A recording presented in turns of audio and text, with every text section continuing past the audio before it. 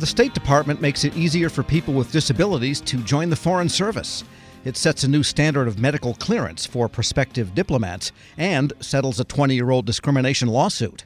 The department will also pay plaintiffs $37 million after it rejected or delayed hiring more than 230 people who were unable to obtain a Class 1 or worldwide available medical clearance. For more, Federal News Network's Jory Heckman spoke with the acting Deputy Assistant Secretary, Jamila Akbari. A lot has changed since the litigation started. Now, the settlement provides benefits and certainty to the class and to the Department of State now, instead of prolonging the disagreement. The terms of the settlement also align with the department's ongoing efforts to build a workforce that is more inclusive and representative of the American people. This includes persons with disabilities. And I think it's important for your listeners to know that almost 1 in 4 Americans identify as a person with a disability. So for the department to truly be reflective of the American public, we need to ensure that we have people with disabilities in the Foreign Service. Our greatest accomplishments, of course, are achieved when diverse, dynamic perspectives power our diplomatic efforts. You mentioned that 1 in 4 Americans have some sort of disability, and we've heard in previous conversations that they are well represented within the State Department civil service as it pertains to the Foreign Service, which is what this conversation is all about. What kind of metrics are we looking at in terms of employees who have disabilities? So you're right that in the civil service, we do have higher rates of employees with disabilities at the Department of State. When it's the Foreign Service, according to our latest workforce diversity reports, approximately 8% of our full-time permanent Foreign Service officers and close to 12% of our full-time Foreign Service specialists have disabilities. So for your listeners, they may not realize that the Foreign Service is made up of different groups of employees. We have our officers and we have our specialists. The specialists tend to be in areas like medical providers or information technology or diplomatic security, really folks who have deep expertise in those areas. And our officers tend to be more general. This is, of course, a settlement that has, I think, broad implications for the department. And let's dive a little bit deeper into kind of the central idea here of what the minimum medical qualification standard is for folks who are joining the Foreign Service.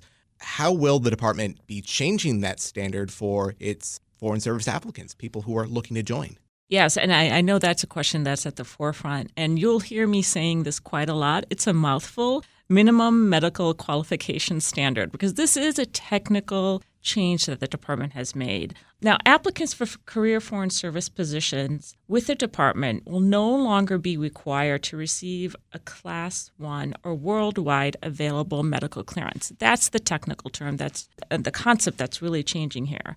For Foreign Service officer and specialist applicants, except for our Foreign Service medical specialist, the minimum medical qualification standard is based on the designated regional medical evacuation centers. So I see your eyes glazing over, Jory. Like, what does that mean? So our regional medical evacuation centers are 4 posts that have deep medical resources. So that's Bangkok, London, Pretoria, and Singapore.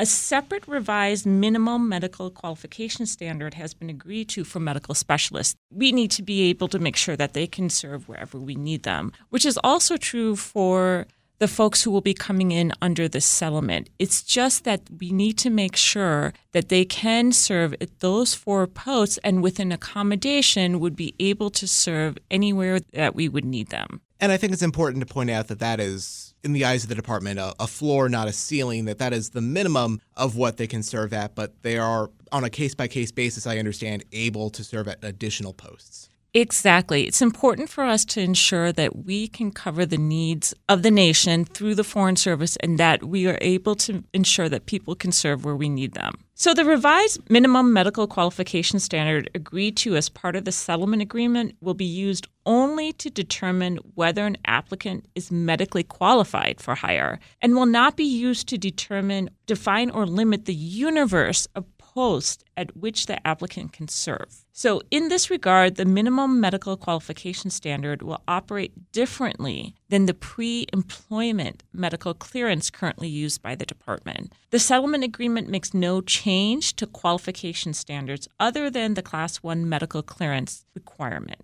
Additionally, the settlement agreement makes no change to the department's directed assignment policy for entry-level Foreign Service employees. So when you join the Foreign Service, in general, your first 2 tours, the department will be directing you to where you're needed. After that, usually an employee, a Foreign Service employee, is able to select or make a bid on where they'd like to go next. An employee's first 2 assignments will generally be to overseas posts, except as service needs dictate. On behalf of the Director General of the Foreign Service and Director of Global Talent, we have an office within the Department of State, our Office of Career Development and Assignments, that directs the first and usually the second post of assignment.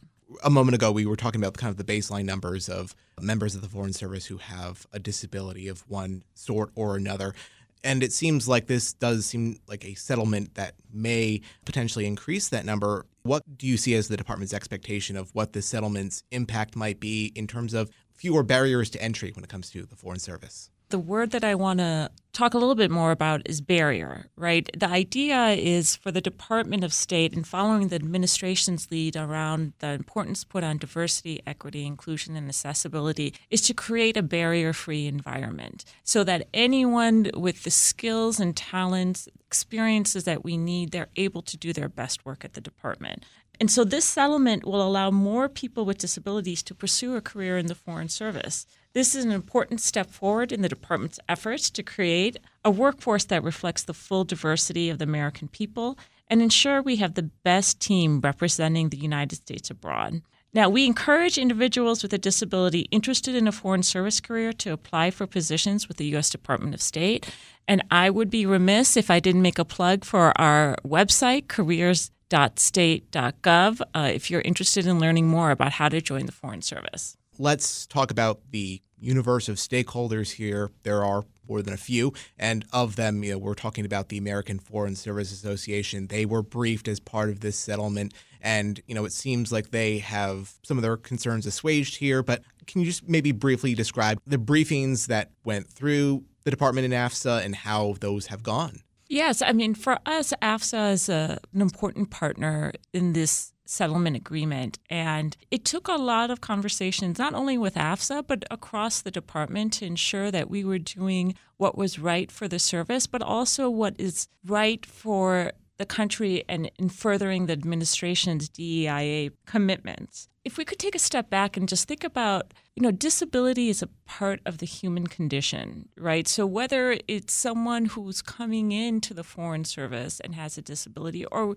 you're already in the Foreign Service and you acquire a disability, we're fortunate at the Department of State that we have a centralized office that provides accommodation solutions and also expertise around accessibility. So that way, suppose I've already been in the Foreign Service for a decade or so. I acquire a disability. I want to go to a post overseas or I reside overseas. We have at the Department of State an Office of Accessibility and Accommodations that can provide those accommodations to ensure that that employee can go overseas and do the job that we need them to do. Jamila Akbari, Acting Deputy Assistant Secretary of State for Global Talent Management, speaking with Federal News Network's Jory Heckman. Check out Jory's story at federalnewsnetwork.com.